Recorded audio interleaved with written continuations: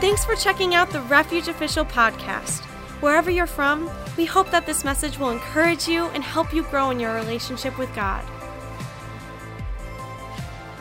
Let's get started.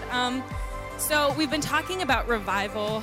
Last week was the first time we talked about it. Pastor Matt brought an awesome message talking about revival on the inside of you, because that's really where revival starts. Is it starts within you and then it goes outward. And so this morning I'm going to be talking about outward. So last week was inward, this week is outward. And I'm sure you'll see a theme the next few weeks. We're kind of going with that pattern. But I think first, when it comes to revival, I think we first have to understand what it is, because we hear that a lot, I think, in church, like, God, send revival. But, like, what does that actually mean? And what does it mean in our own personal lives for each and every one of us? So, and sometimes I think we toss this word around and we don't really understand what it really means. And revival simply is a God movement. When people are awakened and when people's lives are changed, and they can't hold it in anymore. They have to share with people. They have to really express that outwardly. And so I looked up the definition of outward, because that's what I'm preaching on this morning. Outward is, the definition is of, on, or from the outside. So in case you needed that. So when I read that definition, I feel like I was like, of, on, or from the outside. Like, what does that even mean? Like, how am I supposed to preach a message on that? Like, that seems kind of difficult. But then I had a little meeting with my dad. I went over my sermon, and I was like, how am I supposed to, like, preach on this? And he gave me some tips. And so he's been doing this for 30 years, so he knows what he's doing. So our theme verse for this series is Psalms 85:6. It says, "Will you not revive us again, that your people may rejoice in you?" And I think that verse is interesting because the psalmist is asking God, will you revive us again? And I think for each and every one of us, it comes to that moment where we're like, God, will you revive us? God, will you help us? And I think when you look in your own life, are you seeking a revival in your own life? Are you seeking an awakening? Are you stuck in your ways, maybe tired of the way things are? And are you in need of a change? Because that's what revival is. And so, like I said before, I think when we look at revival, it's just like people pray, God, send revival. And like it's just like this big thing. But I really believe, and this is just my opinion, but I really believe that we are living in a revival. I think that when you see people in worship lifting their hands and passionately running after Jesus, that is revival. And it's not some like big, huge outpouring and people are like raised from the dead. It can be that, but I think it takes looking at your own life and saying, you know what? This is revival. When I go to church and when I see people being moved and when I see God doing incredible things, that is what revival is. And so I want to share a verse with you in Ephesians. And I think this verse really sums up what revival is. So Ephesians 2:1-2. It says, "As for you, you were dead in your transgressions and sins in which you used to live when you followed the ways of this world and of the ruler of the kingdom of air, the spirit who is now at work in those who are disobedient." And then verse 4-5 says, "But because of his great love for us, God, who is rich in mercy, made us alive with Christ even when we were dead in transgressions. It is by grace that you have been saved." And I love that verse because it says in the beginning, you who were dead in your sins are now raised up. And that's revival, just waking up and being raised up in who Christ has made you to be. So revival starts with you. It takes one person to start a movement. And imagine if each and every one of you experienced that revival in your hearts and started a movement, kind of not like a full movement, but if you had that awakening in your heart, if each and every one of us had that, we would like all join together, and it's like an army, and it's super awesome. So whether good or bad, our actions make a difference, and our actions can impact those around us. And when you look at your environment, so your sphere of influence, you have work, and you have your church family, and some of you are in school, and you have the power to impact those around you, whether you know it or not. And your actions and your words have the power to do that. It takes one spark to start a fire. And when we look at fires, it's kind of like a negative. I mean, fires are really bad. They can cause harm, and they can do a lot of damage. And so I have a little story for you. Me and my husband, still getting used to saying that, my husband, for our honeymoon, we went to Colorado, and it's so beautiful. He actually planned the whole thing. I was like, you can just plan it all. So he planned it all, and he surprised me with it. I trusted him because he knows me. People are like, oh my gosh, are you scared? Like, he's planning the whole, and I was like, not really. He knows what I want. And if he would have like taken me somewhere not so good, I probably wouldn't have said anything. But Colorado is really good. I love the mountains. But anyways, when we were in Colorado, we stayed kind of near Colorado Springs. So we were like right in the mountains, like the middle of nowhere. There was like no cell reception. I mean, we had neighbors, but they were like barely, like you couldn't really see them. It was like the middle of nowhere. And as we were like reading about the area that we were staying and the house that we were staying, we found out that we were actually staying in the same spot that a devastating forest fire happened, I believe 16 years ago in 2002. It's called the Hayman Fire. I don't know if you guys have heard of it, but it made news because it was the biggest forest fire in all of the history of Colorado. It burned like 140,000 acres, like devastating. And even the house that we were staying, the resort place that we were staying, was actually burned down from that fire, and then they rebuilt it. But we looked into it and just like did some, looked into like why the fire started, because it had to start somewhere, right? And some forest fires, they can't always find where it started, but this one, it actually started from a woman who, I believe she worked for the Parks Department, or she was like involved somehow, and it started because she burned a letter from her estranged husband and threw it in a trash can, and that's how the fire started.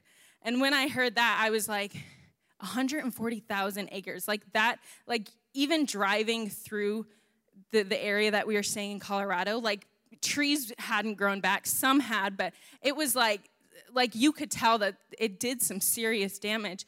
And I was thinking about that. I'm like, oh my gosh, like one action, one mistake led to this, and she was sued and all of this stuff. But your actions really make a difference. And so when you're looking at your own life, and when you're looking at the people that you're influencing, you have an impact on them, whether you know it or not. And especially if you say you're a Christian, you love Jesus, you're a believer, that all the more reason you should live that out, and you should be the hands and feet of Jesus. And so when I was looking at where revival starts and how can we bring it outward, it really starts, and as Pastor Matt talked a little bit last week, there's no revival without repentance, because it starts within you. It takes that moment where you're like, okay, God, search me. Take out the bad parts of me, and God, fill me with your life. And as I was thinking about the whole forest fire movement, maybe look at the forest fire thing look at it in your own life and think, can I be that one person to start a fire, but for good? And because fires spread, and you have the power to make a difference in people's lives. And so when looking at your environment, your biggest potential enemy in life is the environment in which you live, right? Because you can't always control what happens in your environment. I mean, We live in a fallen world. We live in a world where there's sin. You can't always control what happens, but you can control how you handle it when bad things happen. And I don't know if any of you guys are familiar with a temperature versus thermostat. That teaching, it's taught a lot in like leadership, but are you a thermostat or a thermometer? And I'll go into this a little bit more. Are you setting the temperature, or are you being controlled by the temperature? And temperature, when we look at it from this perspective, it's like your environment. You know, a thermostat does that's what sets the temperature. It's funny, my husband is like very techie. He's like, has to have all of the newest tech gadgets and everything. And so we got one of those thermostats that's like, it's a Nest thermostat, so you have like an app and you can control it on your phone. So he's really excited about that.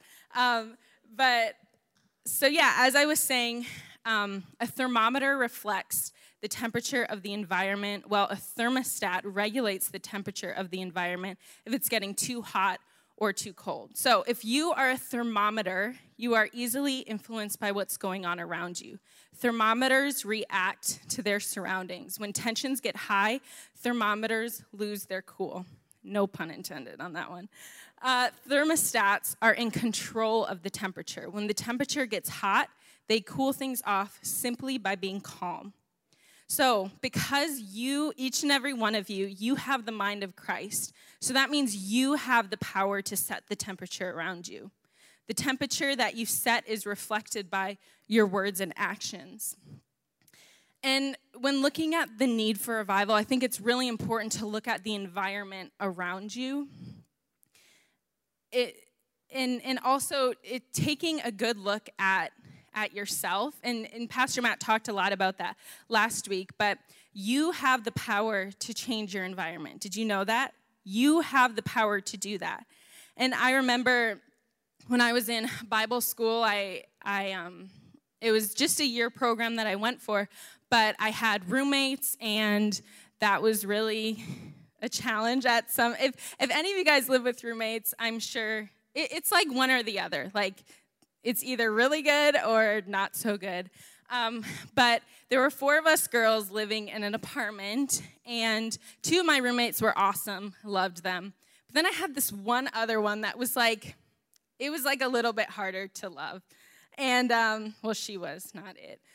I'm totally not bitter about that.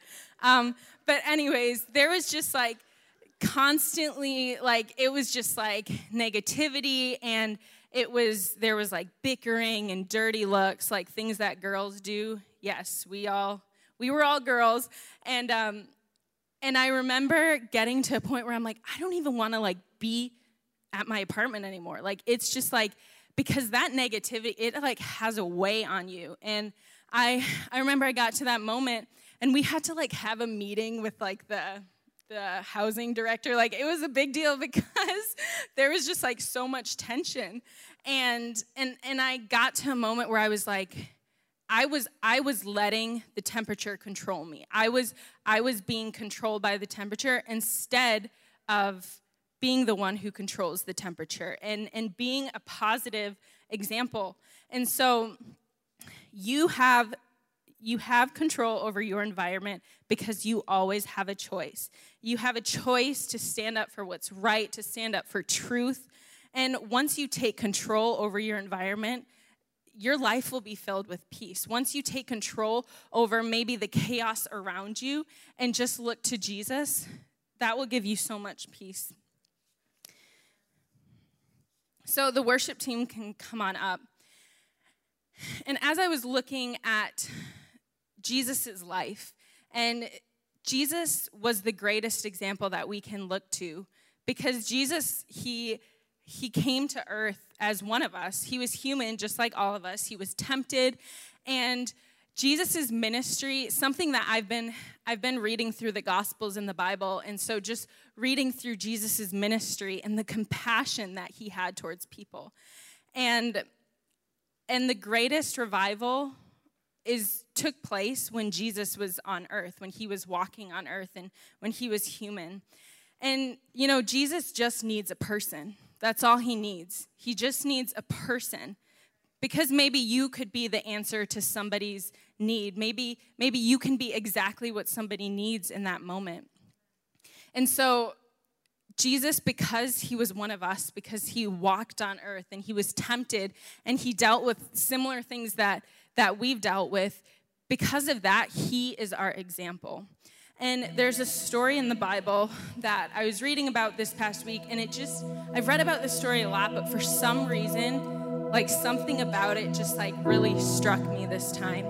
And so the story, Jesus is on his way somewhere, and the thing I love about Jesus is he refuses to view people as unclean or not wanted just because they're struggling with something or just because they have a need or they're suffering. And I think one of the most dramatic stories concerning this is about a woman who had a flow of blood for 12 years. She was suffering for 12 years. She didn't know what was wrong with her. And she was just living in pain. And because of this, in these days, when a woman has a flow of blood, it's considered unclean. So she had to be alone, and she couldn't be anywhere because she was considered unclean. And so she was dealing with this for 12 years, isolated. Think about how lonely that must have been for her. And in the Bible, it talks about, this is in Matthew, it talks about how Jesus was out and there was a crowd gathered around him, and this woman who's suffering, she was like, I just need one touch. All I need is to just grab the hem of Jesus's cloak, just one touch, and I'll be healed.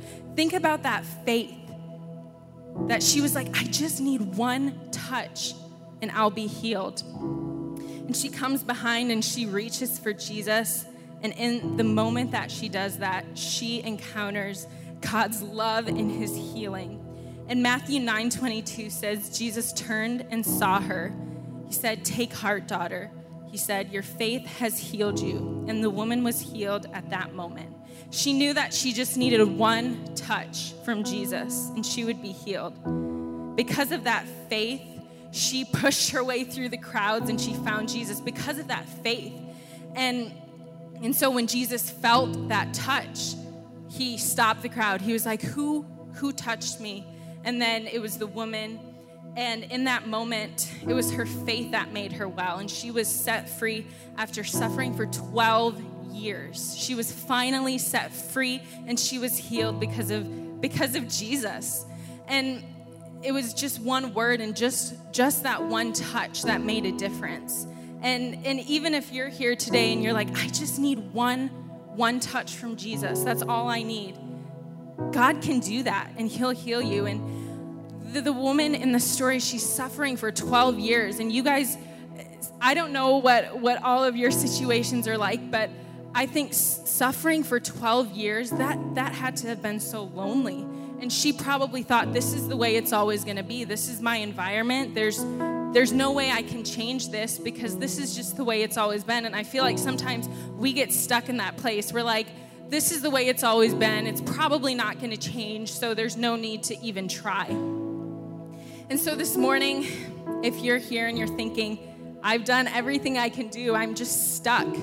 I can't change my environment. I can't impact anyone. I'm just little old me. I just want to encourage you that there's hope. And his name is Jesus.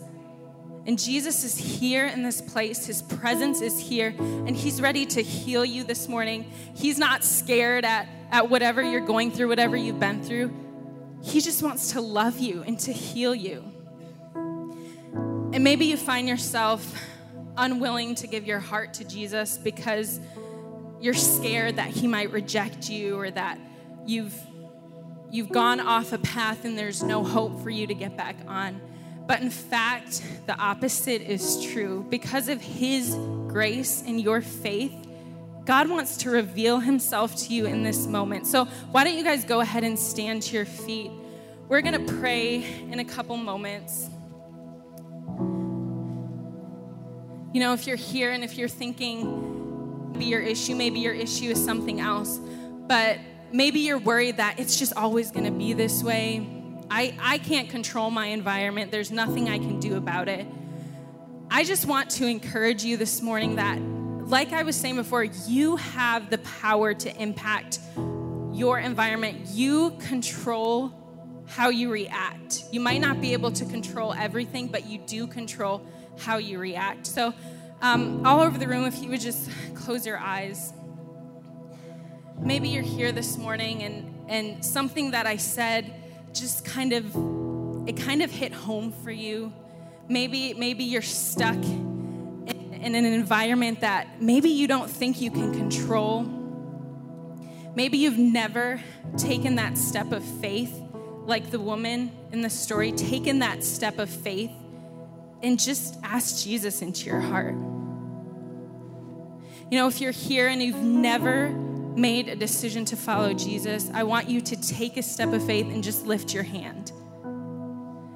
Because God is here and he's ready to show you his love. We're going to worship in a few moments, but if you raised your hand this morning, I just want you to repeat this after me. And we as a church, we believe in this prayer so much that we say it every single Sunday. And so repeat after me. Say, "Dear God, I open my heart to you. I admit that I'm a sinner in need of a Savior. God, come into my heart. Make me exactly who you want me to be. Heal me and set me free. In Jesus' name, amen." So if you prayed that prayer this morning for the first time, you just made the greatest decision of your entire life because you made a decision to follow Jesus. And so I just want to encourage you this morning. We're gonna sing a worship song, but I just really want you to take a moment to look inwardly and see how can I impact those around me? How can I change my environment? How can I change my sphere of influence? Because you have the power to do that. At Refuge, we believe all people matter to God. Thank you so much for listening. If you would like to connect further with Refuge, feel free to go online to wearerefuge.net or on social media at We Are Refuge.